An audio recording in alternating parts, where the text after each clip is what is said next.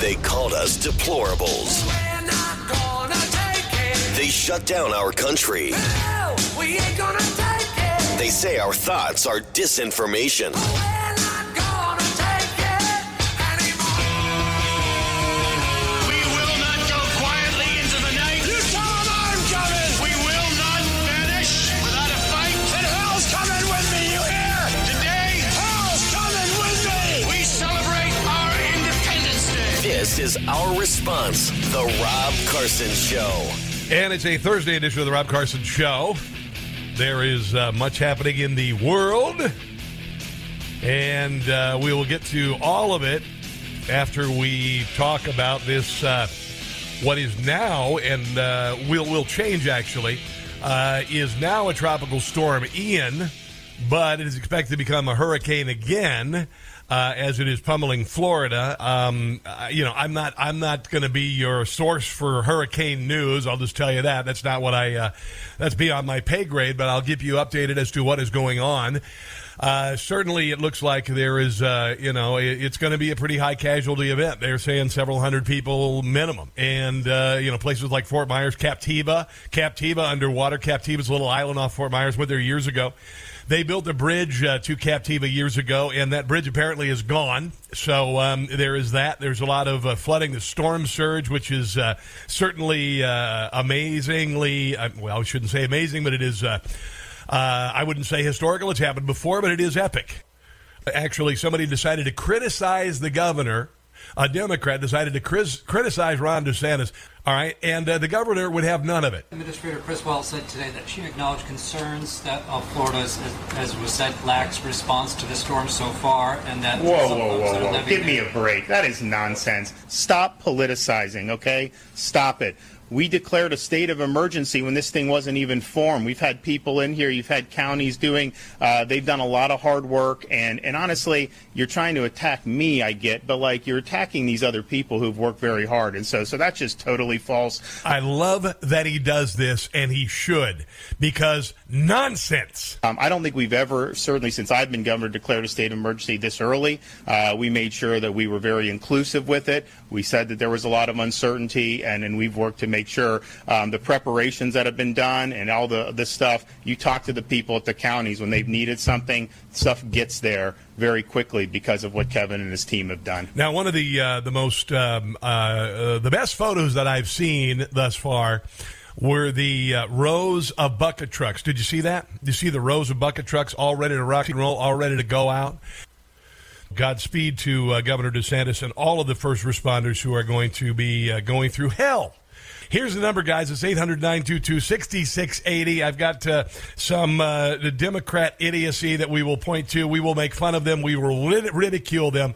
And ultimately, we will celebrate the good of the American people as we get through this. Let's take a break. The first break of the show. This is a Thursday edition of the Rob Carson Show.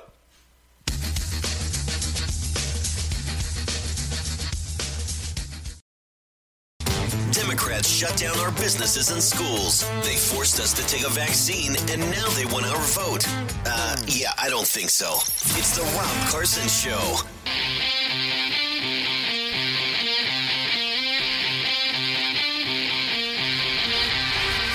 It is the Rob Carson Show, and Hurricane Ian has become Tropical Storm Ian, will become Hurricane Ian again as it heads across the state of Florida and up the eastern coast. I was talking to my friend Brian, one of the producers at WCBM, and as it usually happens when a hurricane comes up the east coast, places like Baltimore, D.C., they end up with some pretty substantial rains, but it'll all pale by comparison to what happened to Captiva, what happened to Fort Myers, and as the day progresses, we'll learn more about this, but the most important thing right now is search and rescue is underway, so Godspeed to everybody involved there. And I'm not going to give and I will, as soon as I want to vet a couple of places where you can give money. Last night they were talking about one on Newsmax. They were talking about another one on Fox, and I'm going to tell you that I want to. If I'm going to ask you to give money, it'll be to one place and it'll be official. I'm not usually a big Red Cross guy. for a number of reasons I won't get into. If you decide you want to help the Red Cross, go for it. As far as private institutions, my personal favorite charity of my life and always will be the Salvation Army. Well, I'll just say it. The Red Cross, I got on the wrong side of the Red Cross after 9/11 because $1 billion was given to the Red Cross. The American people looked at all of these places that give money after 9/11 and they sent $1 billion to the Red Cross. It was meant for the people who were the families of the people who were killed or impacted by the World Trade Center, and it didn't get to them. So unless that has changed, you can call and correct me, but it kind of put me on the wrong side of the Red Cross. And the most important thing yesterday, of all the things that Joe Biden said yesterday about the storm, and he didn't say anything about the storm. He did actually recognize somebody in the audience who was dead. We'll get into that very shortly. He didn't remember that less than 2 months ago, a congressional member of Congress died in a car accident. I do not want to take away from the tragedy of that family, don't get me wrong, but the President of the United States yesterday tried to acknowledge somebody who he had acknowledged online had died. So we'll get to that. But here's a big president's announcement yesterday that was really, really important when people faced the possibility of the destruction of their homes, the loss of power, the loss of livelihood and whatnot. Let me be clear. If you're in a state where hurricanes often strike, like Florida or the Gulf Coast or into Texas, a vital part of preparing for hurricane season is to get vaccinated now. Wow. Everything is more complicated if you're not vaccinated in a hurricane or natural. Hey, now everything's more complicated when you're not vaccinated. Everything is more complicated if you're not vaccinated in a hurricane or natural disaster hits. Yeah.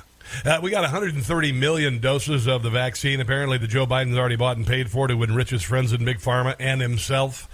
Oh, and then listen to this. This is how low people go.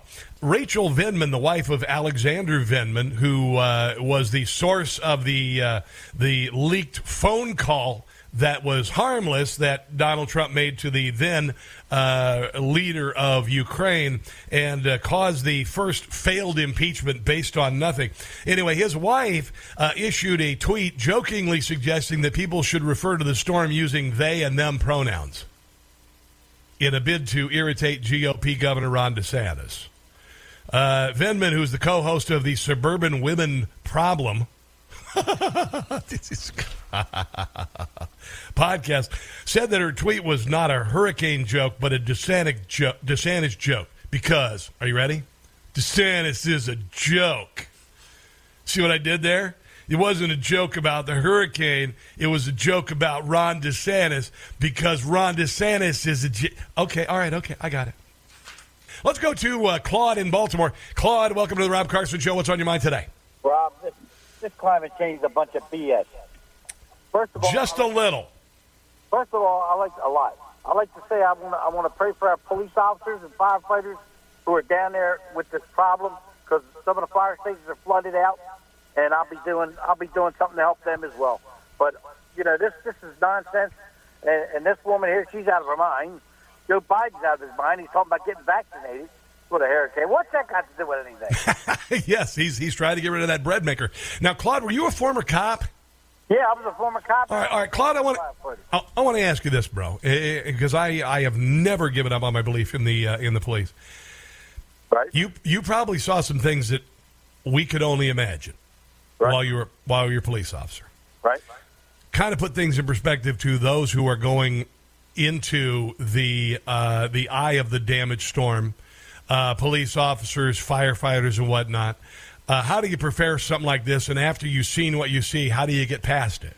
Well, I was in Florida for fighting fires in '95 when we had the bad brush fires down there, but we didn't see much damage there. But what these people are seeing now is going to be hard on these guys, and they're going to just need to pray, you know, and put God in their heart, and God will carry them through. But they're going to need to talk to somebody because there's 200 people dead. I mean, that's a lot to deal with, man. I know. And, you know, these guys are doing the best they can. Yeah. And so, all right. You know, defund the police. Let's defend the police. Amen, bro. Claude, thank you, bro. I appreciate it.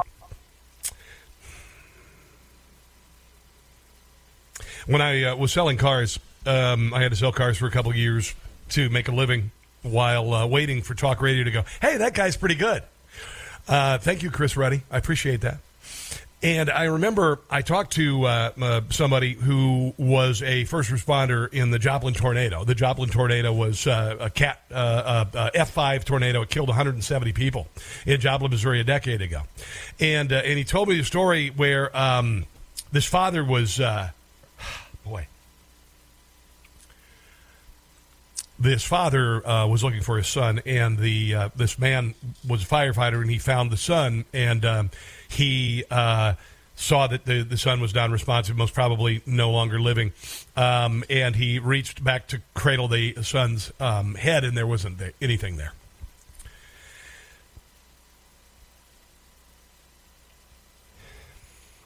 That story, I kept it. And I can't imagine how somebody would be able to move past that and live a normal life. But our firefighters and our first responders and our National Guard and our military, they all see this stuff. We never think about it until we need them.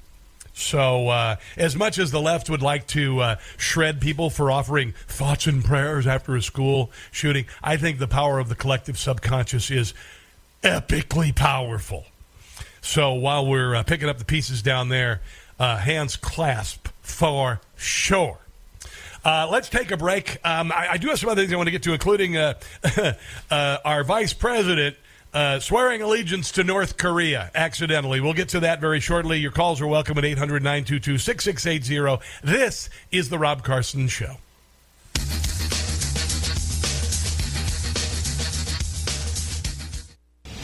Say it loud and proud. Let's go, Brandon. It's the Rob Carson Show. This is the quote from Governor DeSantis about climate change. Quote, I am not in the pews of the church of the global warming leftists. This is what he thinks about climate change, and now his state is getting hit with one of the worst hurricanes that they will ever see. Yeah, and that wasn't actually. It was like the fifth worst hurricane that Florida's ever had. There was Hurricane Andrew. There are other hurricanes. There were hurricanes that hit. You'll recall South Texas around the turn of the century. There's another gigantic hurricane happened around 100 years ago, almost exactly 100 years ago in Florida, and it just happens. And honestly, when you start spewing this crap, and all it exists for is to stoke fear and encourage the government to spend money on crap that doesn't work and bankrupt us. By the way, it's absolutely absurd, and honestly, we're just tired of. If you just want to be a child and you want to act like a moron, you just go right ahead. But there are serious adults here trying to make things better in the state of Florida, like the governor of the state of Florida.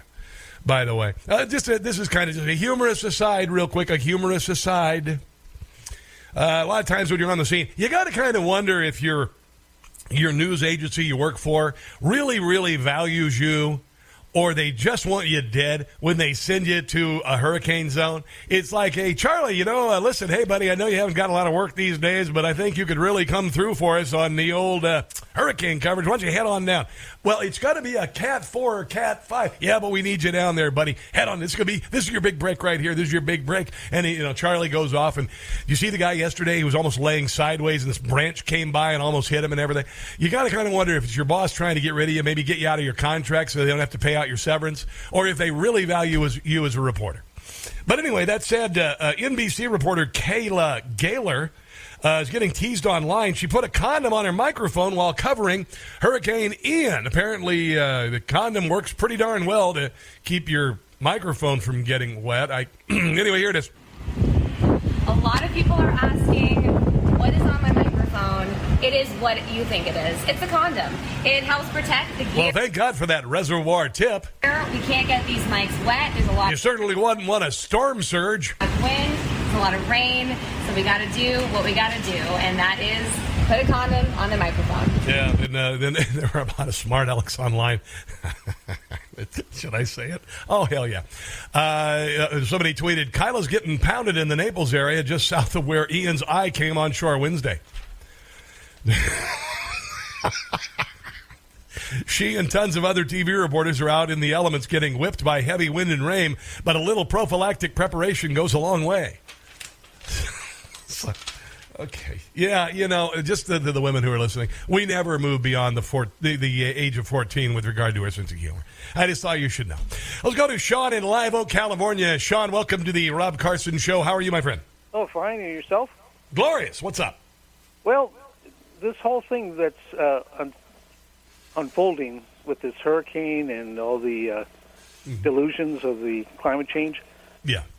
I know I sent you a picture and you marked on it of my polo shirt that says Apostate Church of Man-Made Climate Change.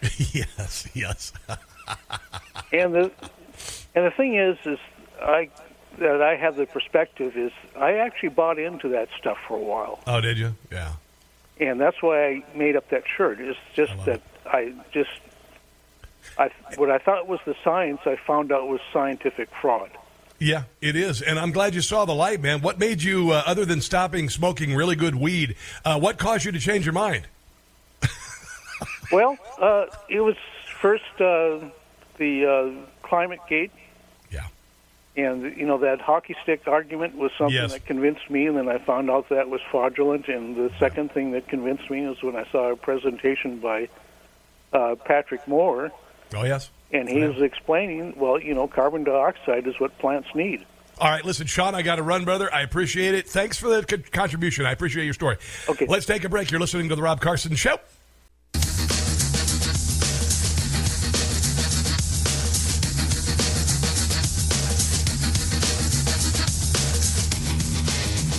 Rush Limbaugh shared his comedy for years. Now you'll hear it here. It's the Rob Carson Show. Hour number two of the Rob Carson Show on this Thursday, and we will provide you with updates with regard to Hurricane Ian, which is now a tropical storm, but will become a hurricane again as it travels across the state of Florida. Also, we have Craig Shirley. He is an author, Newsmax contributor, presidential historian, and is going to be talking about the great speeches of Donald Trump. And I want to talk to him about just presidents and leaders and their speaking ability. And I was thinking about this last night, and I was watching some of this Giorgia Meloni. She's the Italian premier. Now she's a elected Italian premier, first woman to be premier in Italy, but it wasn't a big historical thing because she's not a leftist, you see. If they would have been a leftist, then everybody would be saying, oh, my God, things have changed in Italy, and all that. But instead they didn't because, she's a conservative. But they do speak to her, in bad ways by calling him her. I should say, could be either. I don't know if you're a Democrat, but Mussolini, and nothing could be farther from the truth. And I'll share that very shortly. Some thoughts on that. And as the show progresses, like I said, if we have any new updates on the storm, I'll definitely share it with it. I do want to mention the stupidity of climate change and all this nonsense. And I think for the first time, I think it's getting a little blowback. And we saw it with, for instance, Don Lemon yesterday. There was a guy on from NOAA Weather, whatever, and he kept trying to, kept trying to, send it, move it toward, oh yeah, it's climate change, it's man-made global warming and all that stuff. And the guy's like, no, not really, no. This is a single weather event. This is nonsense. And really, you just get tired of it. And I was reminded just a few years ago. This happened in 2015. There was a CNN anchor. I don't have the audio on this. I wish I did. Deborah Farrick was talking to Bill Nye the Science Guy, who I think has a degree in accounting. I mean, he's not a science guy at all. He just got a TV show. He hosted a TV show. Really didn't know a lot about science, but he's able to read a teleprompter. He's able to do some experiments. He had some people kind of fluffing him a little bit, helping him out. It's kind of like the Property Brothers. I hate to bust your belief about the Property Brothers on HGTV. They're worth like $200 million, and one of them is a real estate agent, and the other one is a home improvement and interior designer. They're models. They're just good-looking twins who are 6'4", and that's it. No carpenter in the right mind wears a double what the hell is it? What, a belt, wide black belt, leather with double eyelets in it, a fashionable belt. No, they don't. No, it's nonsense. So same thing with Bill Nye. But anyway, she said, he was talking about it, there was apparently there was an asteroid headed toward Earth or near Earth, and she actually asked him, she said, is this an effect perhaps of global warming or just some meteoric occasion? And Bill Nye had to change things because this is, again, the Church of global warming. These are perpetrated on the same people. They're the same people who put coexist spelled out in religious symbols on their Prius. They also have another, it has the earth first and love your mother with a picture of the earth, and that sort of stuff. And honestly, it's just they rely on your ignorance and they rely on your short-term memory. And what happens with regard to climate change is a way to control people, all right?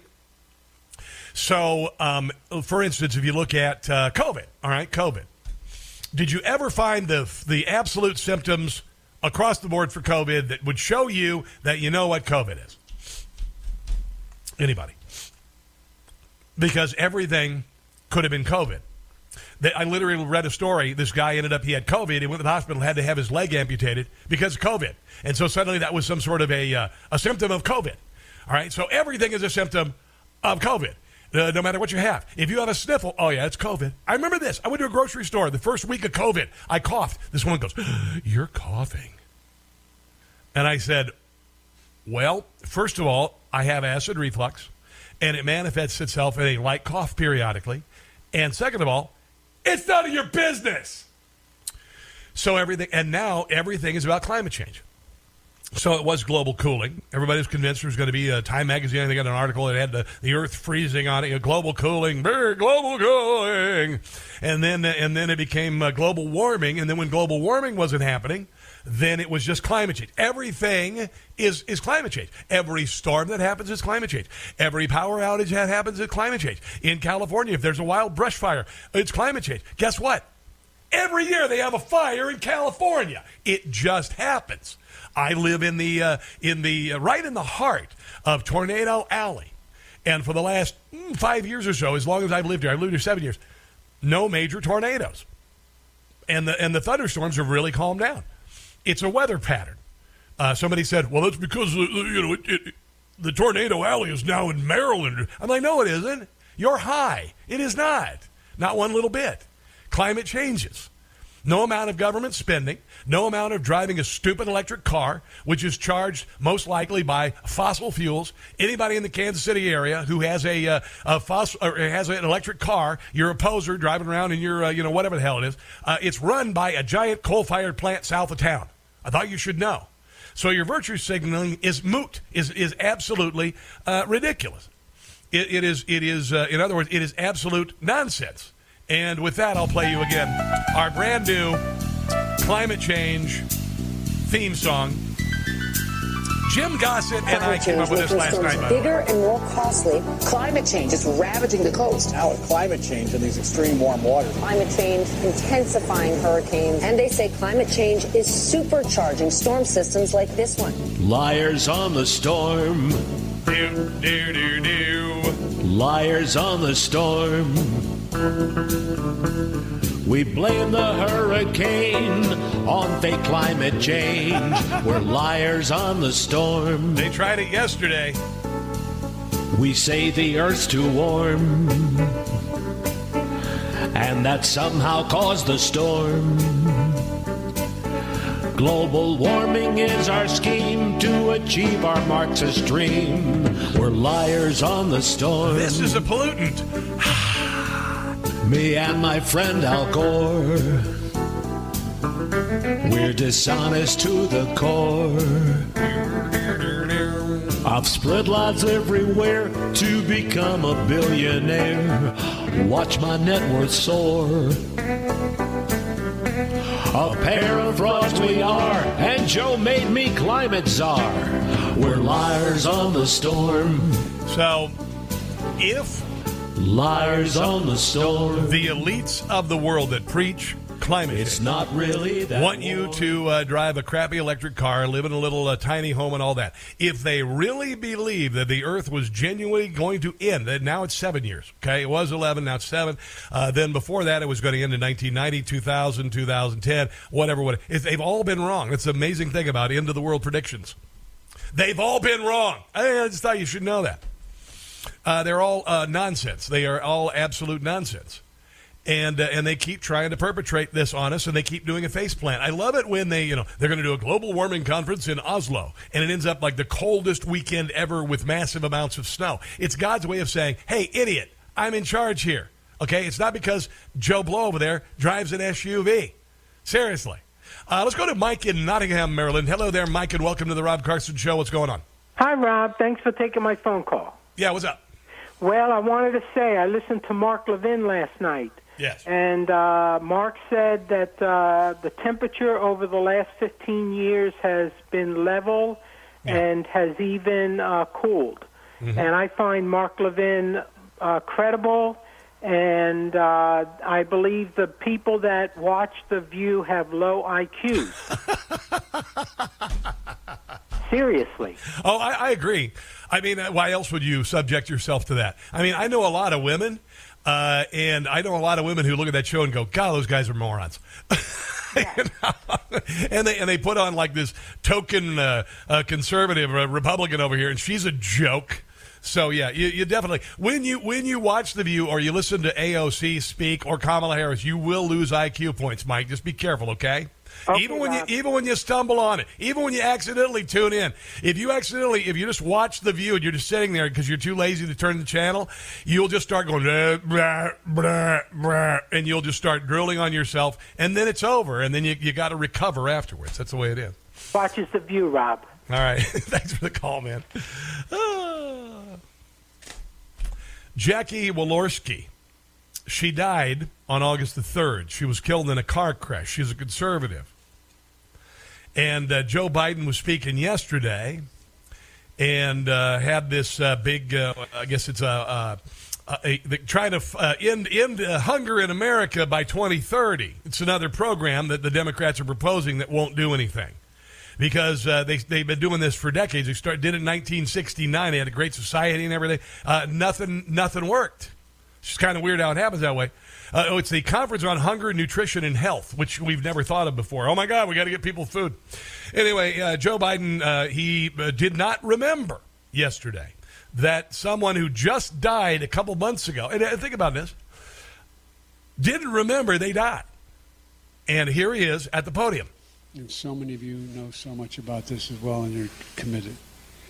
And I want to thank all of you here for including bipartisan elected officials like Representative Governor. Here's actually, let me find a little better, louder clip here. Hold on.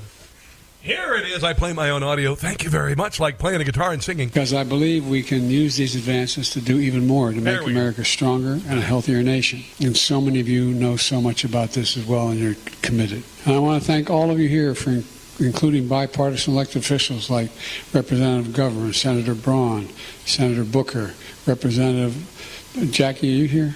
Where's Jackie? I didn't think she was going to be here to help make this a reality. And this is really sad. And yesterday, for the first time, the media actually decided to say, wow, there's something wrong with the president's brain. I know. We know that the emperor has been naked since he was campaigning. Not only is he naked, he's on a parade float with a marching band, a stripper pole, big spotlights, and a big Cadillac right out in front with horns on the hood. That's how naked he is. I have Corinne Jean-Pierre covering for the president in just a second. I'll share that audio, and then we'll get into Kamala Harris siding with North Korea and our alliance with North Korea. That was by accident, of course, because she's not a very smart person. Let's take a break. You're listening to The Rob Carson Show.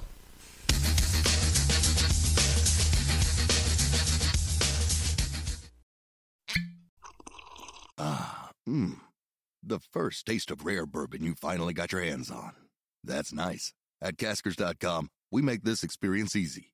Caskers is a one-stop spirit curator with an impressive selection of exclusive, sought-after, rare, and household names in the realm of premium spirits and champagne. Discover the top flavors of the year now by going to Caskers.com and using code WELCOME10 for $10 off your first purchase. Get $10 off your first purchase with code WELCOME10 at Caskers.com. The first taste of rare bourbon you finally got your hands on. That's nice. At Caskers.com, we make this experience easy. Caskers is a one-stop spirit curator with an impressive selection of exclusive, sought-after, rare, and household names in the realm of premium spirits and champagne. Discover the top flavors of the year now by going to Caskers.com and using code WELCOME10 for $10 off your first purchase. Get $10 off your first purchase with code WELCOME10 at Caskers.com. There's only one Rob Carson on the radio. Oh, thank God. It's the Rob Carson Show.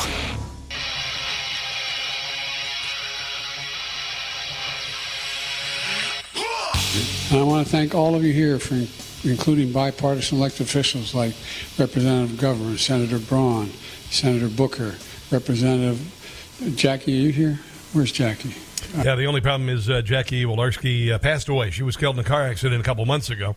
The president had actually shared a statement online, clearly didn't write it, said he was shocked and saddened and praised her work on the Hunger Conference, and that was at the time she had passed away, and then he completely forgot about it. Here is Corinne Jean-Pierre trying to cover for the president, and let's just say it, he's majorly infirmed.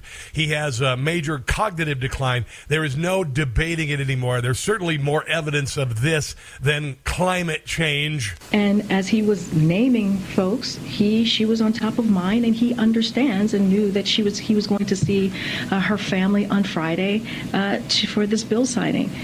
Again, I don't think it's all that unusual to have someone top of mind. Yeah, it wouldn't be unusual if the president didn't do it all the time and his brain wasn't working. Here's a longer edition of that, her addressing the question. I think that she's living and in the room. I don't find that confusing. No. I mean, I think many people can speak to sometimes when you have someone top of mind. Speak to dead people? They're top of mind, exactly that. Yeah. And it is also... we didn't know it wasn't a press conference. We were told it was a seance. Put it into the context. It's not like it happened outside of context, right? It happened at an event where we were calling out the champions, congressional champions in particular, of this issue, this important issue when it comes to food insecurity, something that this administration has led on from the beginning of this administration, not just across the country, but also. As you're starting to stray off here to kind of distract and everything. Meanwhile, the press is a dead person, No. There's all sorts. Then the Inflation Reduction, the climate, and the global cooling and warming, and wear a condom. Globally, you heard him talk about food insecurity last. I don't know where that came from. Week at the UN and the investments that we have put forward as the United States of America in helping. And as the question about the dead congressperson fades into the rearview mirror of the press conference, helping deal with that. Look.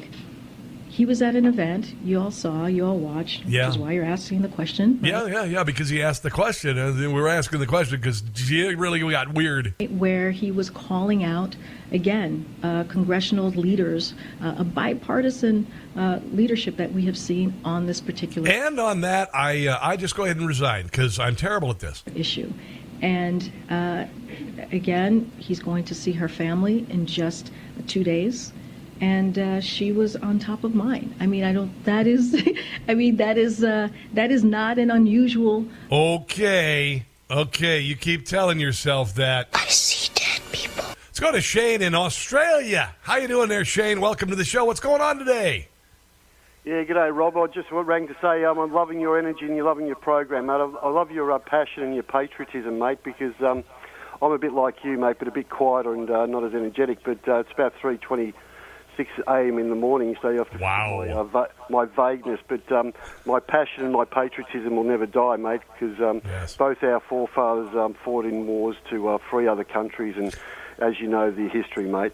But look, one of our brave senators, which is quite strange, has broken a story yesterday. And if anybody's interested, it's Australia is being plundered by foreign companies. And I've been looking at generational social, psychological conditioning of the foreign corporatisation of the Australian system for many years now, and my main concern is certain technologies that certain generations are being given that are unsafe, maybe mobile phones and basically gaming machines which are grooming them subconsciously to have bad behaviours and unhealthy behaviours. Sure. But just in 2018, these foreign corporations that seem to be embedded in our country, we talk about Russia and all the problems there, but, we've got to look at our own countries, and, you're making it very clear the infiltration of your country and your governance being not really for the benefit of your population. Now, Shane, are you? Let me ask you this, because I was very, very disappointed in the leadership of Australia, and I think you should have been too.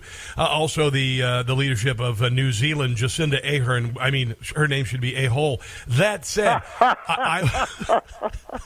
I was very disappointed in the leadership of Australia, because I always thought, and I know you, brother, and I think most people in Australia, they are just like Americans. They have the same spirit of rugged individualism, and yet they bent over and took it with regard to COVID. Do you see maybe kind of a turnaround in Australia with people like you doing what they did in Italy and saying, bull crap, we're going to change this thing? Are you seeing that in Australia?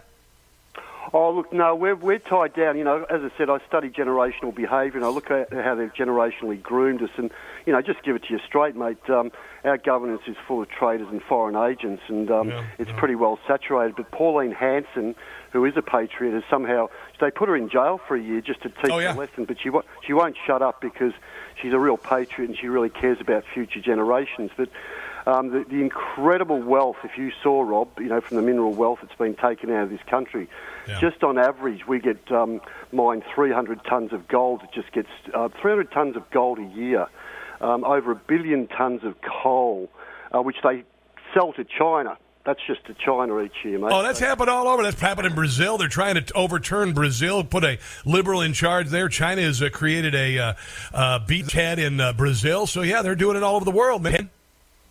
Well, the big problem is, Rob, the main one is, I've studied the science in electromagnetic frequencies and, from the top scientists who've done peer-reviewed studies. So my main concern, obviously, is the children's future. And we're in $1 trillion debt now for them raping all our resources, including our governance. They're also charging it for us, Rob, which is a classic, and we're in over $1 trillion debt. And with a small population, that's a Shane, I got to run. We're up against a hard break. I appreciate you checking in. I wonder if climate change affects the number of babies who will be eaten by dingoes. Is it climate change affects that? I'm just throwing it out there, Shane. Shane hung up on me. Shane emails me all the time. God bless you, brother. You'll turn it around. People like you are going to turn it around. They're going to turn it around here as well. All right, we've got more of this show, and it just gets better coming up.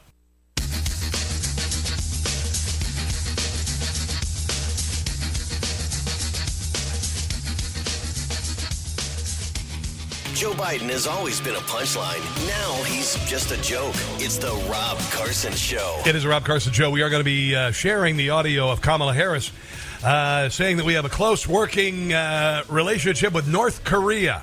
She went to a border, guys. This is crazy. She went to a border. She went to the DMZ. Between North and South Korea. She couldn't be bothered to go to the border in between the United States and Mexico. So we'll get to that very shortly. But right now, Craig Shirley, he is an author. He is a Newsmax contributor, by the way. Presidential historian, which is pretty awesome. And he's got a new book that is coming out on October the 4th called The Greatest Speeches of Donald Trump. He is in the heart of Virginia, actually toward the East Coast. And he joins us on the Newsmax hotline. Craig, how you doing, my friend? Hi, Rob. How are you this morning? I'm good, buddy. Now this afternoon, actually. I'm sorry. I started early. Yes. I'm used to doing morning shows, so I always say good morning. But it's morning somewhere. It's morning somewhere. Now, so you live on the coast of Virginia, Chesapeake Bay area, and you're expecting some pretty big old rain coming up the coast toward the end of this week. What are they saying, by the way? They're just saying to button down and to stay inside. Gotcha. Look for possible power outages, things like that. But we're not going to get hit anywhere. Anyway, the way they did in Florida, nothing like that at all. Well, Joe Biden says the most important thing you can do with a hurricane is to get your vaccine for COVID.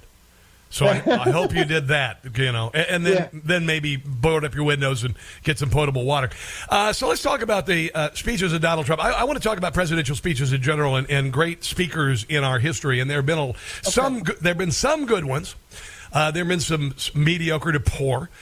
George Bush, as much as I liked George W. Bush and George Herbert Walker, I guess. I mean, I'm not big fans of either one of them. They weren't known for their speeches.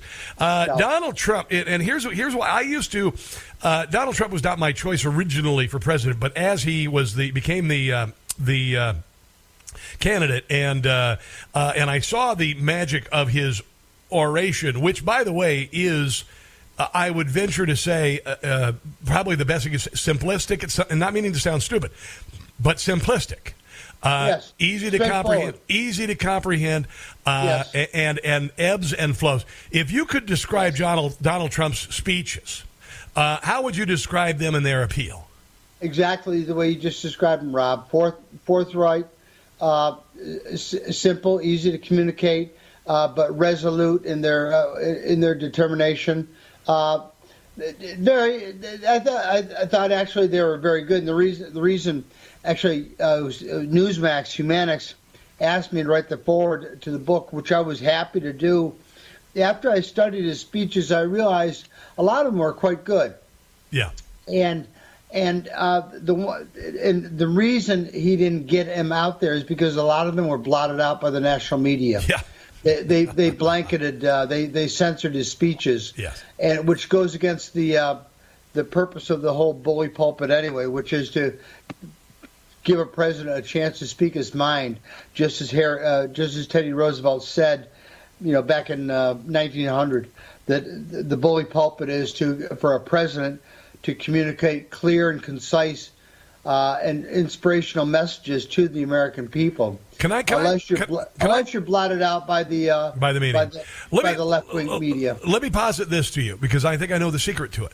I really do, and I'll tell you why, because I've used the same principle. I discovered this principle. I've used this principle in broadcasting, and that is connection. That's what he does. I always say, as far as broadcasting, connection is as important as content. There are a million hosts today who are going to be talking about a hurricane. There are a million hosts going to be talking about Kamala Harris and swearing her allegiance to North Korea. But there is only one Rob Carson. When I looked at Donald Trump's speech, I looked forward to Donald Trump's speeches. A, policy. B, connection. C, humor. I have never looked forward to a speech. But when Donald Trump speaks, and we air them frequently on Newsmax, I enjoy his speeches. Would you say that's absolutely. Would you say that is possibly one of the cores of his appeal? Absolutely. I would say of the great speechifiers of the 21st century, I would say certainly Franklin Roosevelt. Yes. Certainly John F. Kennedy. Oh, yes. Certainly Martin Luther King Jr. Oh, yes. Ronald Reagan. And then you kind of reach a dry patch with the Bushes and with Clinton and with Obama. They said nothing. Can anybody remember anything memorable, anybody of them ever said? Is there Yes, I can. I can. Hold on. Here, I got one. Is there a bumper sticker phrase? I got it. I did not have sexual relations with that woman. There. Yeah, exactly. Oh, that wasn't a speech. Never mind. Tear down this wall. No, he didn't. No, and neither did the Bushes either, for that matter. Yeah. Neither did Obama. But Trump had many memorable phrases. I'm reminded of one. Yes. When he was first inaugurated as president, and he gave his inaugural address, and he said he wanted to be president to all the American people, and I thought, wow, what a contrast with Biden's Nuremberg speech, in which he castigated half the American people. Oh, yes, the Philly speech. Biden's, let me just say this, Rob. Biden's speech, the Nuremberg speech, has replaced Jimmy Carter's Malaise speech as the worst presidential speech in the last 100 years. Yeah, and the thing about Biden is he feels that, or at least his handlers feel that, anger is the only way to make an impact on an audience. Yes, exactly. Donald Trump's, his speeches ebb and flow. They're funny. He improvises. He improvises probably a half of the speech, wouldn't you say? Yes. At least that. And a I think good president should be able to improvise. Reagan, some of his best speeches were not from a set speech, but just off the cuff, just off the top of his head. Let me do a comparison beyond presidential speeches. What about Ron DeSantis? What do you think of his ability? I think he's good. I would give him a gentleman's C. Okay, all right. Who would you say who's speaking now, politically? Would you say is maybe A/B range? Is there anybody who comes to mind? I'll tell you right now. Giorgia Meloni just elected prime minister in Italy. Even though, if you listen to her, even though you can't understand the Italian, although I've heard English, her CPAC speech was amazing. She ebbs and she flows and she uses emotion and she pauses. Right. It's brilliant. It's brilliant. Yes. Yeah, a lot of the European conservatives still have or have gained a fervor or a set speech of determination. Mm-hmm. It's hard to find an American.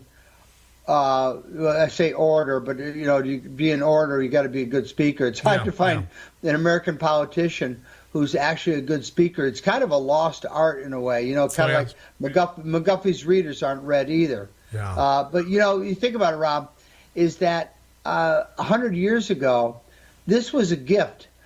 You would go to the town gazebo on the Memorial Day or the 4th of July or some other holiday, and one of the forms of entertainment would be a speech by a local or national politician. Yeah. And he would give a very good speech on world affairs, on economic affairs, on American affairs, whatever.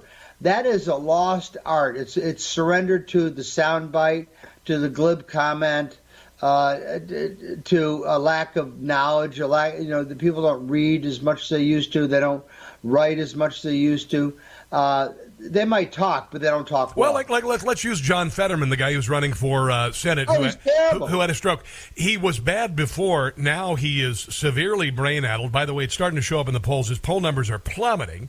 Are they? For that reason. And it's about time. I mean, honestly, if you can elect somebody, and this is what I'm worried about. And by the way, we're talking to Craig Shirley, the author, Newstrack contributor, talking about the greatest speeches of Donald Trump. But we're getting to the point where because the Democrat Party has a slavish media, they are literally avoiding debate.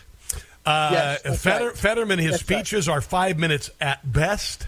And I have a feeling a good point, Rob. You're not going to make history by stumbling through a speech. You're not going to make history by not being able to be a good speaker. I could get elected. You will get elected with glitzy little 30-second commercials, but not with long policy speeches. I agree completely. So let me ask you this: give me top, I'll just say 3 presidential speakers of all time. What do you think? FDR, Kennedy, and Reagan. Okay, where would Donald Trump be on that list?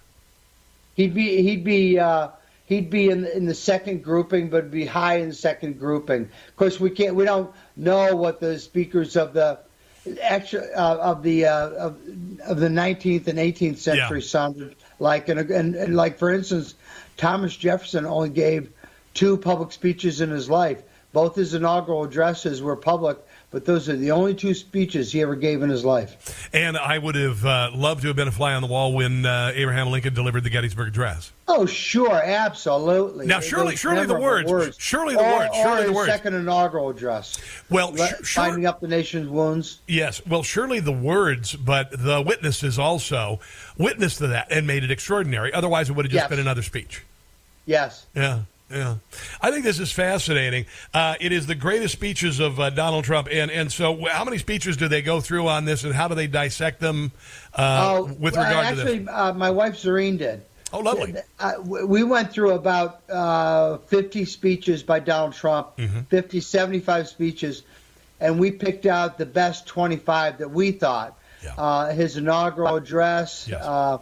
His address on Justice Comey, yes, several other.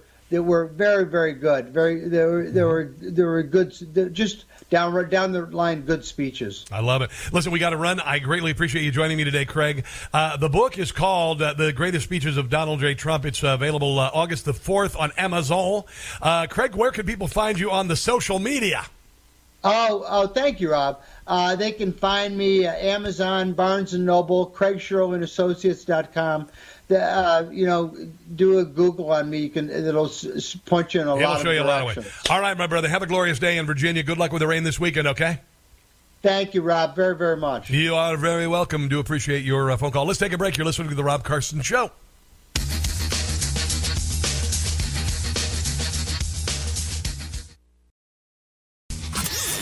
Driving snowflakes and candy aisle kids crazier every day. It's the Rob Carson Show.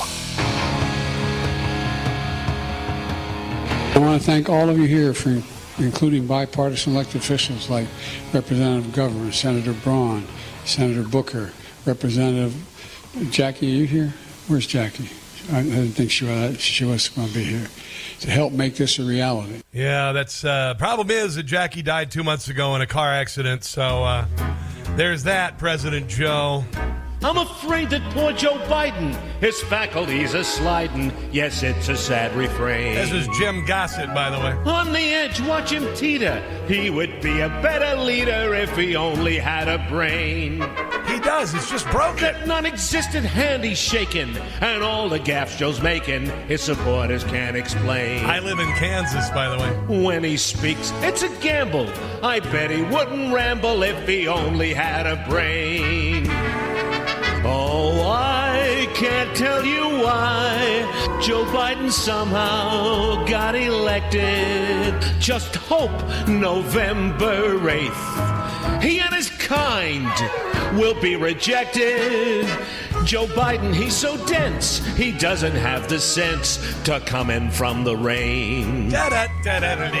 He's worse than Jimmy Carter, but I bet he'd be much smarter if he only had a brain. So, 56% of us have doubts about Biden's mental condition. The other 44% have the same condition. I just made that part up. But, dear God, if you don't see it, how freaking clueless are you? So 56% of Americans have doubts about Joe Biden's mental fitness for serving as president. 44% said he was mentally fit. That is fantastic. Yeah, those same people answered their, alarm clock this morning by accident. But anyway, that's it. That's how many people think that his brain doesn't work. And then there are those who know that... her brain works fine. Kamala Harris's brain works fine. She's just an ignoramus. No, actually, no, she's not even an ignoramus. Because anybody can be an ignoramus, right? I mean, there's being ignorant and then there's being intelligent. Ignorant is when, Stephen Hawking didn't know anything about baseball. I almost pretended like he was alive, like Joe Biden. No. But, Stephen Hawking, you wouldn't expect him to know a lot about baseball statistics. So he would be ignorant of those facts. But he's still a genius. You see what I'm talking about? Not only is Kamala Harris ignorant of facts, she's also an idiot, and the way she speaks. If you don't recognize it, listen, I have my own speech patterns that I'm not crazy about. I probably say or a few too many times. I get it. But I don't repeat nonsense constantly. Oh, yeah, you do because you're concerned. Hey, shut up, whatever. Kiss my butt. Anyway, here's Kamala talking about our alliance with North Korea. And we're not allied with North Korea because they're a totalitarian regime that puts entire generations of families in gulags because of speech, because they speak out against the government or don't light a candle in front of the votive candle for the dear leader. But here she is swearing her allegiance and our allegiance to North Korea. So the United States shares a very important relationship, which is an alliance with the Republic of North Korea. And it is an alliance that is strong and enduring. Okay, so, there you go. This is a little slip of the tongue, which could have been one of the reasons why she's moved up. But anyway, that's, one little slip of the tongue near North Korea. I know, it happens. But then there's other things that have happened the last week or so, including talking about her trip to Australia on Sky News. But it is significant that we are here together in Tokyo. in that we also share a common goal and bond as it relates to our dedication to peace and security. Okay, now she's not going to repeat stuff like she normally does. She's just going to descend into nonsense. Indo-Pacific, and the work that we will continue to do to ensure that we are guided by what we are joined in terms of international rules and norms around the importance of peace, security, and prosperity for the Indo-Pacific. So I look forward to our conversation, and it's good to see you. Yeah, normally when you're engaged in a conversation and it starts to trail off like that, you say, who wants some more coffee? Maybe something like that. Maybe, anybody? I'm going to the kitchen. You guys need something? You need something? Because otherwise I'm just going to want to kill myself. Here she is doing the repeaty thing. This is about the work we must do. This was featured on Newsmax, by the way. Today, the business of our work is for the council to report on the work that has occurred since our last meeting across these areas. In the work. We will today also discuss the work yet ahead, the work we must still do to continue to move forward. And as we work, we must work to do more work. Because otherwise, it's not going to work. You know what I mean? You guys need some coffee? I'm going to the kitchen. I got some little finger sandwiches out there, Boy, how do we get these people in office? Other than, stealing an election. How do we get such people in office? Honestly, and for those of you who think, if you think that the best and brightest of all of us exist in the federal government, you'd be wrong. There are some really brilliant people, but as far as the private industry is concerned, I think you're better off with the people running companies and stuff because they can get fired when they do stupid crap like that. Or everything that Joe Biden has done to the country in the last 2 years. Let's take a break, shall we? You're listening to The Rob Carson Show. They called us deplorables. We're not gonna take it. They shut down our country. No, we ain't gonna take it. They say our thoughts are disinformation. We're not gonna take it anymore. We will not go quietly into the night. You tell them I'm coming. We will not vanish without a fight. And hell's coming with me, you hear? Today, hell's coming with me. We celebrate our Independence Day. This is our response, The Rob Carson Show. One more hour of the show today, and we've got so much to get to. Maybe we need to make this show 4 hours. I don't know, or maybe just do another hour. Anyway, we'll work on it. But I promise you'll enjoy and hopefully be informed by the next hour, the last hour of the show today. Devastated Floridians return to see the horror of what's left. It was, obviously it's not over. It's got a long way to go. Hurricane Ian hit the west and the middle of Florida, went across the state, is in the process of going across the state. Authorities are saying there could be hundreds of casualties. Of course, it's horrific. It's horrific. But we are seeing, I think, we're not seeing a void of leadership or a crisis of leadership like we did, in 2005 with Hurricane Andrew. It appears that Ron DeSantis has been ahead of it. And it also appears, finally, the federal government has decided not to be petty. And they're actually putting their backs into the effort with FEMA. I'll tell you, by the way, don't give money to FEMA. That's a government agency. They're funded. Don't do that. If I were going to, there are some agencies in Florida that I would consider. I don't think it's necessary to give money to FEMA. You make up your own mind. A couple places I wouldn't give money. I wouldn't give money to FEMA. I would give money to the Salvation Army. But, follow. I'm not going to try to guide your money anywhere. I know that if we're willing to come out and give $500,000 to somebody on GoFundMe, certainly we can come up with a lot more to help out those who are really, really hurting right now. And I can't imagine. Florida has been through this. Don't get me wrong, but this one is. This is epic. I'm from Tornado Alley, and I've seen the damage that a tornado can cause. And I've been actually in my home in a cave. We had a shelter outside, like in the movie Twister. We had one of those, and so I've seen the horror of a tornado passing over your house and tearing down trees. I've never had to sit through 155-mile-an-hour winds, 4 hours. Nobody can begin to comprehend that. Tornadoes are devastating. They're terrifying. They're the stuff of nightmares, but most tornadoes don't hit anything. When you got a hurricane, and I was having to talk to somebody about this yesterday, it's the size of Texas. To get to one side to the other, a hurricane be a 12-hour drive. That's the storm. Tornadoes on their worst, a mile wide. So it's epic. It is epic, and they're sending in Chinook helicopters. They're doing everything they can right now to pick up the pieces while things have kind of quieted down. So Godspeed, God bless. Hands clasped. Hands clasped, for sure. We've got a lot of things I want to get to this hour. Let's talk a little bit about the economy. The economy is kind of sucking wind, and I was noticing there's been some talk that the recession that we're in, by the way, but suddenly isn't a recession because Joe Biden is in office. The recession is on, and it looks like things are going to get a whole lot worse.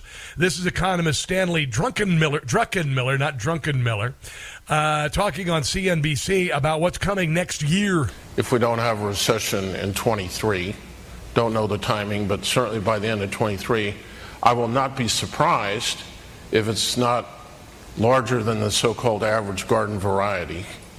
They're saying it's going to be a lot worse than just a recession. And by the way, we're already in a recession. And I don't rule out, not my forecast, but I don't rule out something really bad. Why? Because if you look at the liquidity situation that has driven this, we're going to go from all this QE to QT. We're following an asset bubble. We've been doing all this running down on the SPR, which is now, that's the Strategic Petroleum Reserve. Yes. It's now below 84 levels. There is that. Even though obviously oil consumption is much higher. Now here is an Obama economist, Larry Summers, talking on a panel about when Donald Trump was the president and what he left. Basically had inflation under control for 40 years, despite the fact that the price of oil fluctuated, despite the fact that there were all kinds. Record low inflation while Donald Trump was the president, between 1 and 2%. Of supply shocks. With Obama, it was about 8% at its height. We lost the... No, it was closer to 10 at one point. Bread, along with many other countries, about a year and a half ago, with massively expansionary policies relative to the size of the GDP gap. The fiscal stimulus was 5 times as large as it had been during the financial crisis. What are we going to do? We're going to comb through his entire statement. I don't know where that came from, but yeah, you know. I mentioned yesterday 65% of us are looking for more work. Christmas is coming. And this is going to be a tough one for a lot of people. So we suffer through this. We soldier on, and we look forward to November the 8th. I saw a couple of things I want to share with you that I think are very important.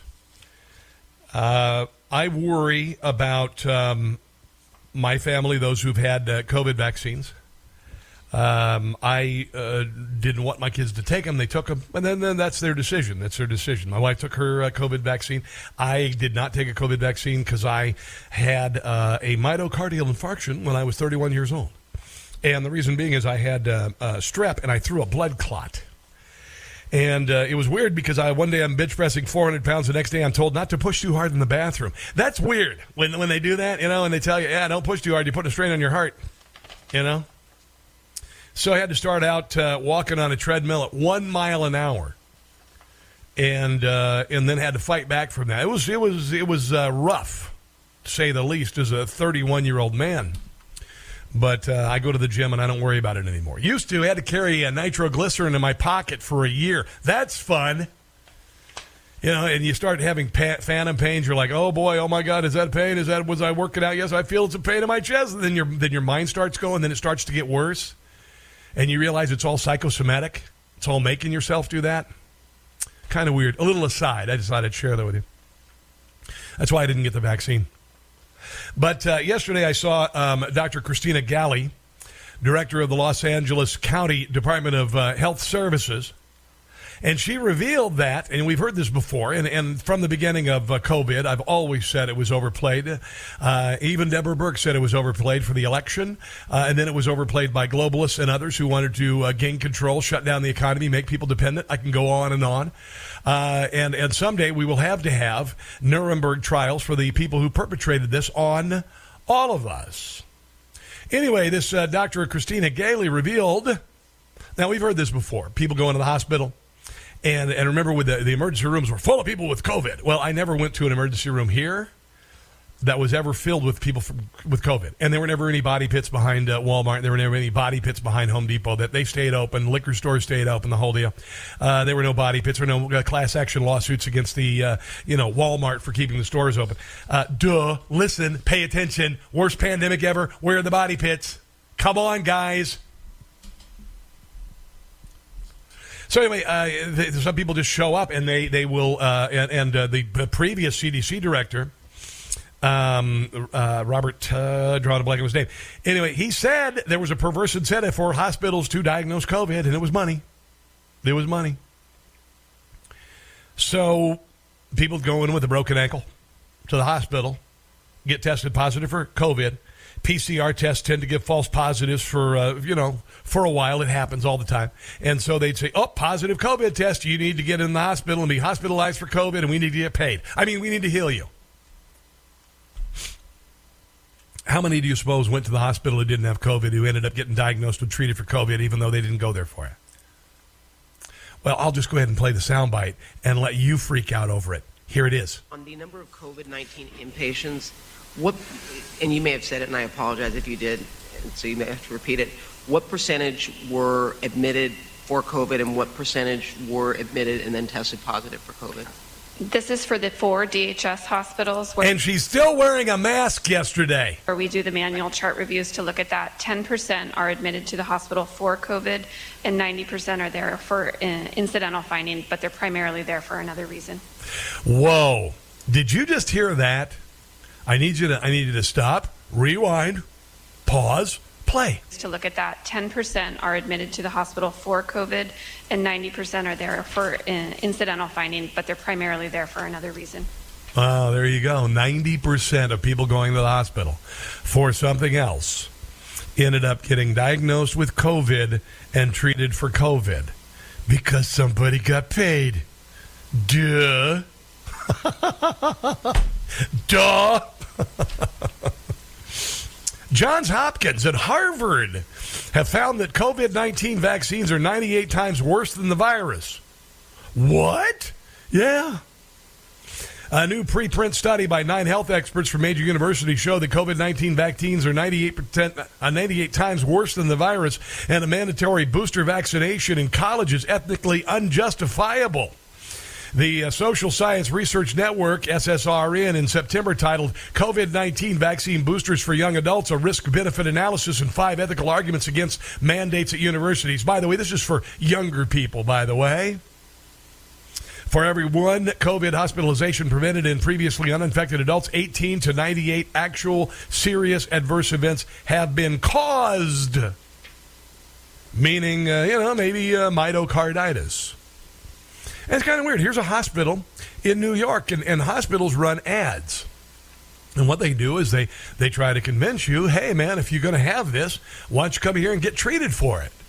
And oddly enough, out of nowhere, this season, they need to run ads for children with myocarditis. I've been into fashion since I can remember. But one day, I had a stomachache so bad, I didn't want to do anything. The team at New York Presbyterian said it was actually my heart. It was severely swollen. Something called myocarditis. Oh, this happens all the time.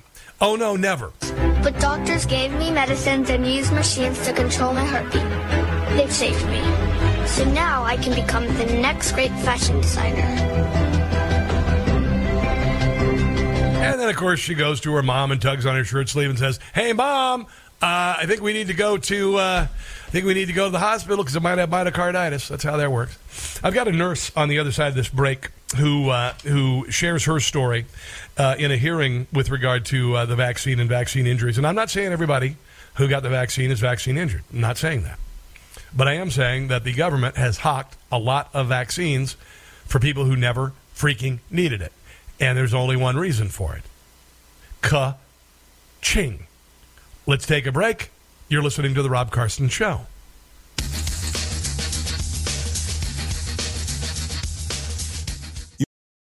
I will take care of this. I will end this. I will make sure we have a plan. He got 81 million votes. Yeah, right. It's The Rob Carson Show. Don't worry. Coming up at the bottom of the hour, Mark Meckler, Convention of States, going to talk about 77% of Americans will not vote for somebody who supports Democrat failed policies of defunding the police and all of the other nonsense they've done to tie the hands of law enforcement in Democrat cities around the country. People are mad, and there's no kissing and make it up, kids. Not happening. Real quick, I did get a note from Beth, and Beth has a son who attends Community College of Baltimore County. And they still make the kids wear idiotic masks in class. In class where there are 10 or more people in the room, they are still requiring people to wear stupid masks. And I want to call out the Community College of Baltimore. If you know anybody there, just say, hey, nothing against Community College of Baltimore, but whoever's in charge of deciding that kids need to wear masks in class need to be fired. Because everybody knows now, after all of the nonsense that we went through, that wearing a cloth mask on your face to prevent COVID is about as effective as wearing a cowboy hat to go scuba diving. So Beth wrote the school and said, what the heck is going on? And so she hasn't gotten any satisfaction from that, but has said, hey, man, why are you doing anything? When is the CCBC going to reevaluate the universal mask policy in the school? What is the policy? So says this is their response. Current protocols require masking in all classrooms on campus have been in effect since the beginning of COVID. Well, get rid of them, doofus. The college continues to monitor the COVID positivity rate in Maryland, Baltimore County, CCBC specifically. You know what? I don't care, Dr. Eckhart. Get rid of the stupid masks. They've always been a joke. Thanks for the note, Beth. I hope that does something. And again, if you know anybody at the Community College of Baltimore, nothing against you, but whoever's in charge of this idiotic ruling needs to be fired.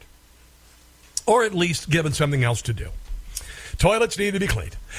This is a nurse, Tony Bettner, talking about kids and myocarditis, what she has seen. She has testified a couple of times at county commission meetings, and I'm going to let her do the talking. Tony Bettner, I came before you guys a year ago.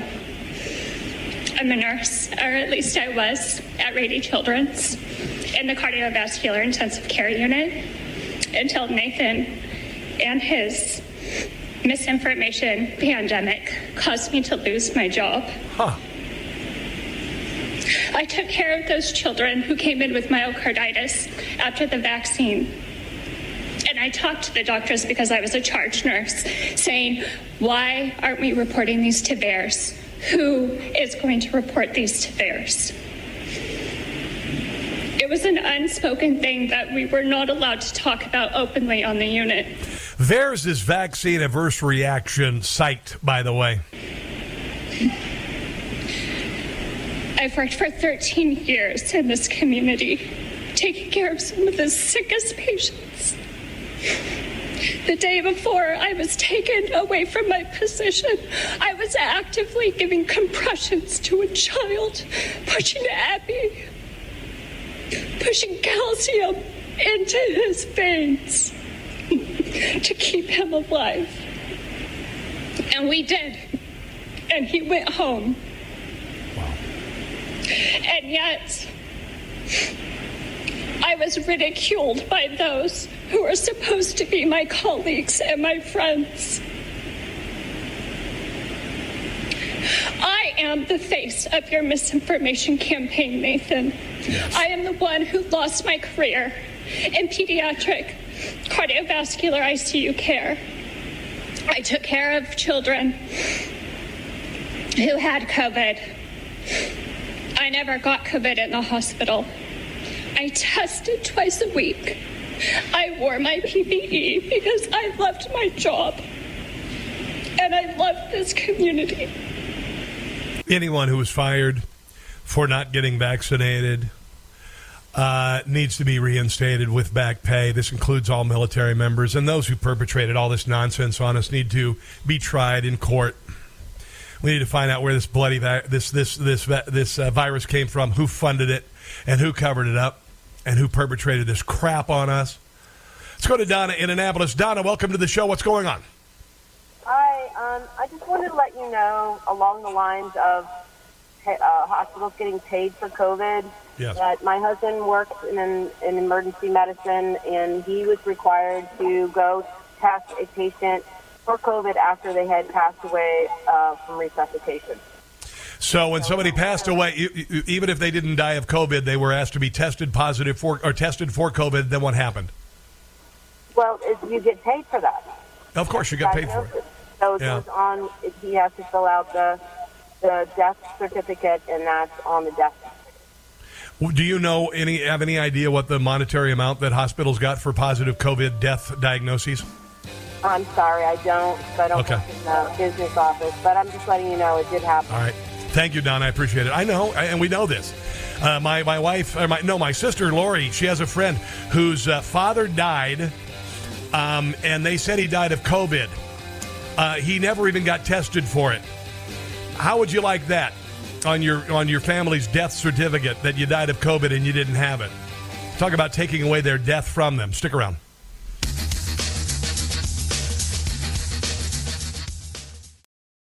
If you're down with trigger warning, you might want to listen to something else. It's the Rob Carson Show. It is the Rob Carson Show. The president of Convention of States, Mark Meckler, joins us on the phone. Hello, Mark, welcome, and thanks for joining us on the Newsmax Hotline. Hey, thanks for having me. Hey, let's talk about this. And I've already been talking about this poll you guys did, and I started sharing it on Monday. A new poll of voters say that they are not voting for candidates who support Democrat policies preventing police from effectively dealing with violent crime. I would assume that all of the videos we've been seeing for the last 6 years of smash and grab robberies, most ultimately this last weekend, I guess kind of one of the zeniths of this has been the trashing of the Wawa store in Philadelphia and the descent of Philadelphia, the latest Democrat enclave, to descend into the pits of hell. Tell us about the survey and what people are saying about what they're sick of in this country. You know what I think is interesting about the survey? So the number that you named, at 77.6% say they wouldn't vote for people who are helping the police or forcing the police to put people back on the streets after committing violent crimes.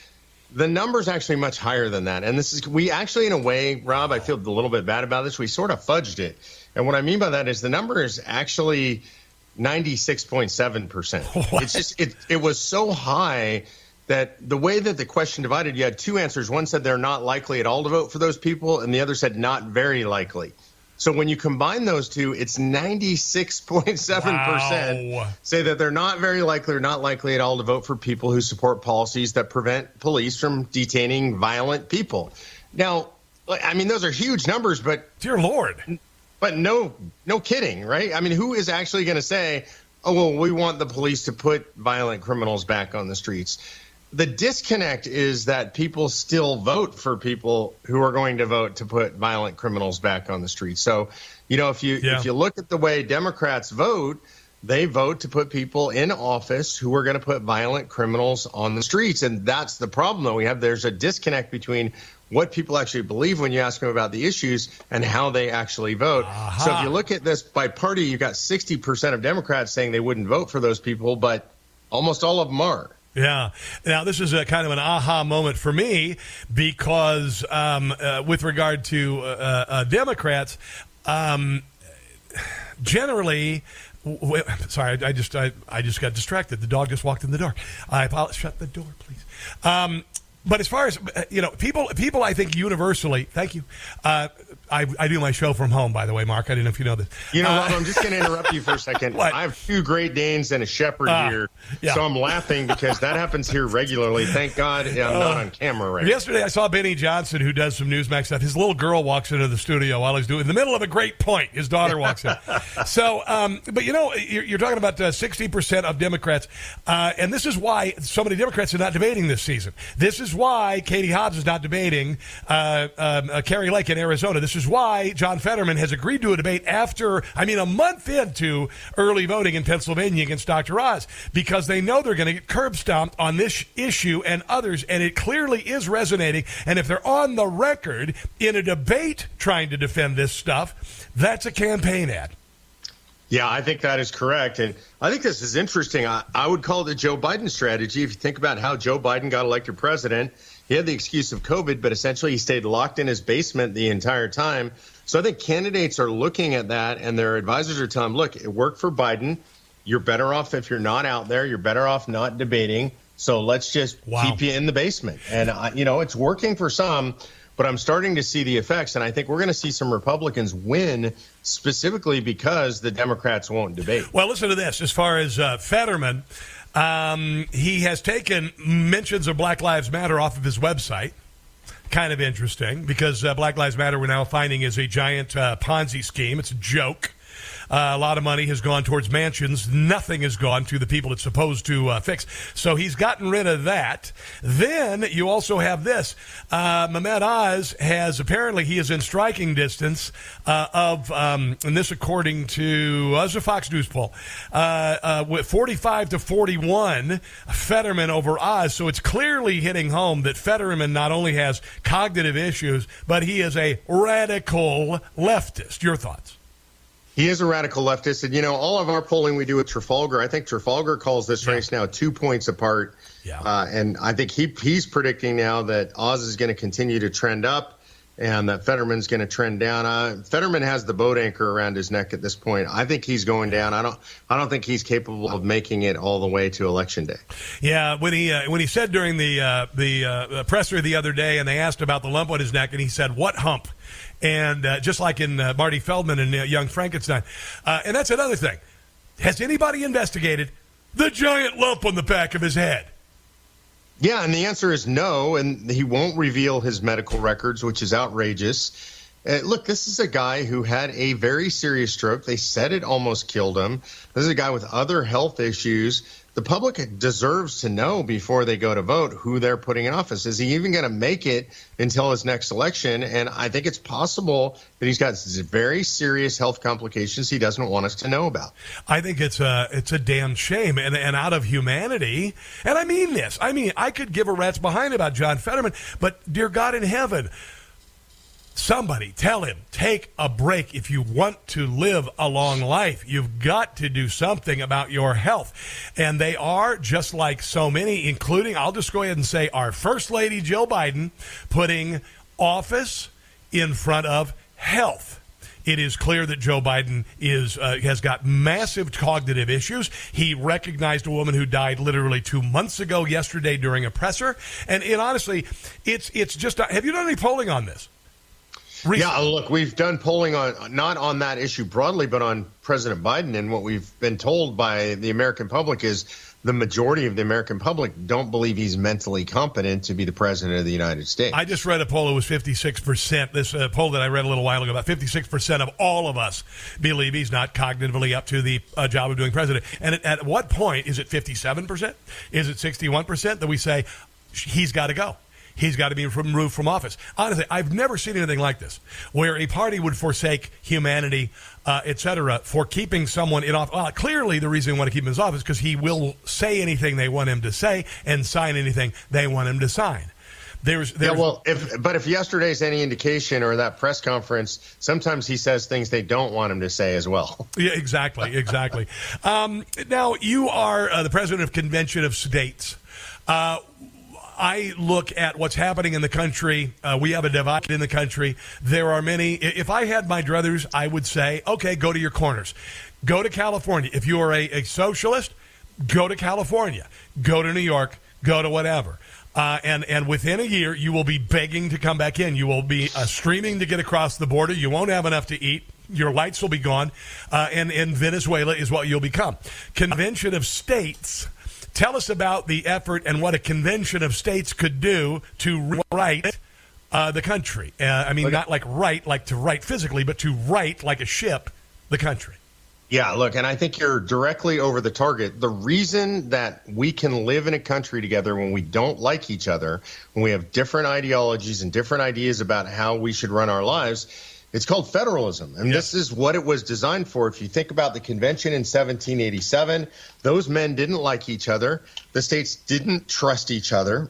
They had almost gone to war against each other before the revolution, but they knew that they needed to live together for reasons of existential threat. There were foreign nations that were a threat to them, much like it is today. Yeah. And today, we're no different. Human nature hasn't changed. We don't like each other all that much. If you're in New York, you generally don't like people in Alabama and vice versa. And this is true all over the country, regionally and state by state. And so the method for living together in that situation is federalism, where we say, look, California can be loony left, and guys like Mark who don't want to live there anymore can leave and go to Texas like I did. Good. But if we have a centralized government that tells all of us what to do and that we all have to live according to one set of rules, the country is going to rip itself apart. Yeah. So Convention of States is using Article 5 of the Constitution to call a convention to propose amendments to restore federalism, to give the power back to the states, to impose term limits, to impose a balanced budget amendment, and to do away with things like the Department of Education and Energy, and to get the federal government out of the business of healthcare. These are things the federal government should have never done, and the states can do it just fine on their own. And if we go back to that, maybe, just maybe, we can live together. Now, how close are we getting to the possibility of a convention of states? I think we're getting very close. So it takes 34 states to call. So far, 19 states have passed the resolution. Gotcha. But here's the important number. 31 states today have both houses controlled by Republicans. Boom. Yeah, so we're almost to the 34. Honestly, by the end of this cycle, I think we'll be at 33 houses. Wow. 33 states with both houses controlled. And I can guarantee almost in next year is an off-year election in Virginia. Virginia is going to flip the Senate, and that'll make both of their houses controlled by Republicans, and we'll be at the magic 34. So I think we're getting really close to getting this done. I think that these state races and these going on around the country, for instance, the governor in not only Maryland, Dan Cox, don't know how we'll see who there could be a miracle, but like Doug Mastriano has a real shot at it.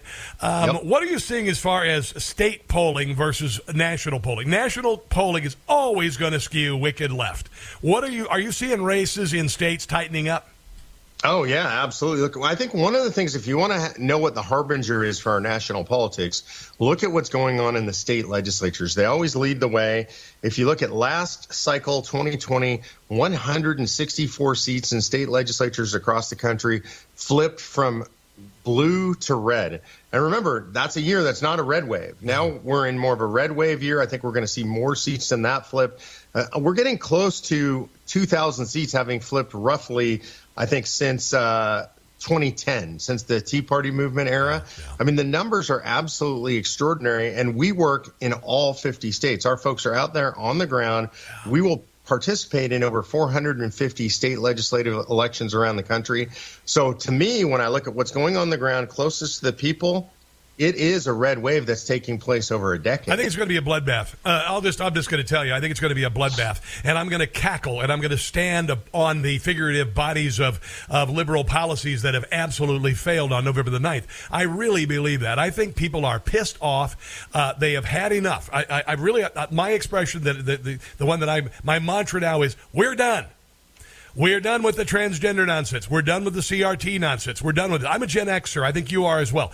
We never were raised with racism. We were past that. We watched Schoolhouse Rock. We watched Sesame Street. We didn't think twice about it. We watched Roots on television. We watched, All in the Family. We also watched The Jeffersons. I love George Jefferson. Dear God in heaven. I dressed like J.J. Walker. I was a white kid from Iowa. What the hell? And honestly, Great American Melting Pot. Dear God. And they brought up all this crap, and they divided it. And the one thing they forgot, Mark, the class of 1968, the Marxist utopians, the one thing that they weren't able to do is make us all hate America. And that's what's going to cause them to do a faceplant this November. Yeah, I agree with that, and I think this is a wider wave. It's actually a worldwide wave. The blowback against woke is beginning. If you look at what's going on in Europe right now, Italy, Georgia, Meloni, yes. She just was elected prime minister. Man, if you listen to her, she is a passionate partisan of God, family, culture, and life. Yeah. She's just elected in a right-leaning coalition. The EU is going insane. They're trying to figure out how to stop her, how to stop Orban. The right is ascendant in Europe today because they've gone even further with woke, and they've had it. And you're going to see the same thing happening here in the United States. The blowback is just beginning. This is fascinating, Mark, and I hope that we can talk at length further. I do believe that we're at a point that the Democrats are going to get slaughtered in such a profound fashion that they have to either blow up and reinvent the party or just fade into the rearview mirror of history, because they've really bleeped themselves while they were bleeping the American people. I believe this. Mark, thanks for the time today, man. I appreciate your input. Where can people find, obviously, conventionestates.com, right? Conventionestates.com is the place. If they want to follow me personally, they can go to markmeckler.com. All right, my brother. Have a glorious day. Well, let's get you on again a couple times before the election, shall we? Sounds good. God bless you, Rob. You too, bro. Let's take a break. You are listening to The Rob Carson Show.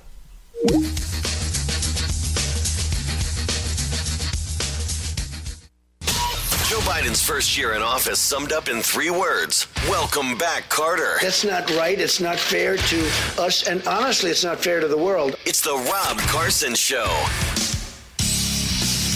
All right, so before the end of the show, we have a new parody, if you haven't heard it, about Liars on the Storm, about global warming, blaming climate change for hurricanes and whatnot. I want to mention a couple things here real quick. First of all, there was a good deal of talk yesterday about this artist. Her name's Lizzo, and she's this rap singer, and I've heard a couple of her songs because my daughter, she'll listen to let her have the radio and listen to Spotify on the way home. And she's really brilliant. I mean, she twerks and all that, whatever. I don't find that particularly pleasant, if you saw her. But anyway, because I'm not into that Rubenesque thing. But she's actually very, very, very good. And she sounds a lot like there's another singer named Estelle, real similar, and kind of moves between rap and singing. And she also plays a flute. Nobody knew she played the flute. So yesterday she went to the National Archives. She got to play a 200-year-old flute that I guess belonged to James Madison. And here she is. I believe this is if it's not the Capitol Rotunda, it's one of the main buildings on Capitol Hill, playing a little bit. I want you to listen to this because it's beautiful. It really, all joking aside, is beautiful. This is Lizzo playing a flute, a crystal flute given to James Madison.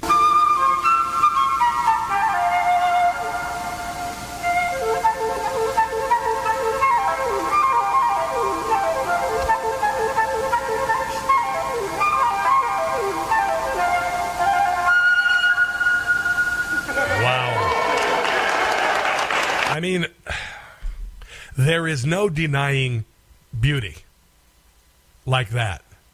There's no denying it. Absolutely stunning. Then I had a question yesterday. I'm not a big sports guy. I don't know if you knew this.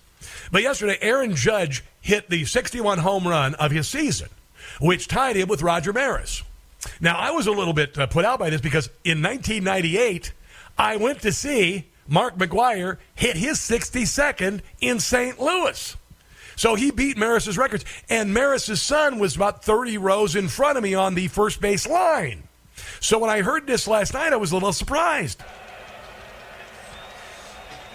And the 3-2. Drilled deep to left field. This could be it. See ya. He's done it. Number 61. He's been chasing history, and now he makes it. He and Roger Maris are tied with 61 home runs, the most anybody has ever hit in a single season in American League history. And that's where the confusion was. American League, National League. So I thought that because of the steroid controversy, Mark McGwire's record had been erased, or there was an asterisk on it. Regardless, it's a massive achievement. Massive, massive, massive achievement. And because it is a fresh parody, I want to play it one more time before the end of the show about hurricanes and climate change. Climate change making storms bigger and more costly. Climate change is ravaging the coast. Now with climate change and these extreme warm waters. Climate change intensifying hurricanes. And they say climate change is supercharging storm systems like this one. Liars on the storm. This is Jim Gossett as John Kerry. Liars on the storm. And Al Gore. Later in the show, you'll hear it. We blame the hurricane on fake climate change. We're liars on the storm. We say the Earth's too warm. Yeah, it was cold in the 70s, right? And that somehow caused the storm. Yeah, it's climate change. Global warming is our scheme to achieve our Marxist dream. We're liars on the storm. Yeah, this is pollution. Sure. Me and my friend Al Gore. We're dishonest to the core. I've spread lies everywhere to become a billionaire. Watch my net worth soar. He's a billionaire. A pair of frauds we are, and Joe made me climate czar. We're liars on the storm. There it is. If you want to hear that, by the way. Liars on the storm. Listen to today's podcast. Just go to newsmaxtv.com/podcast really for all of the digital platforms. Back to wrap things up in a sec.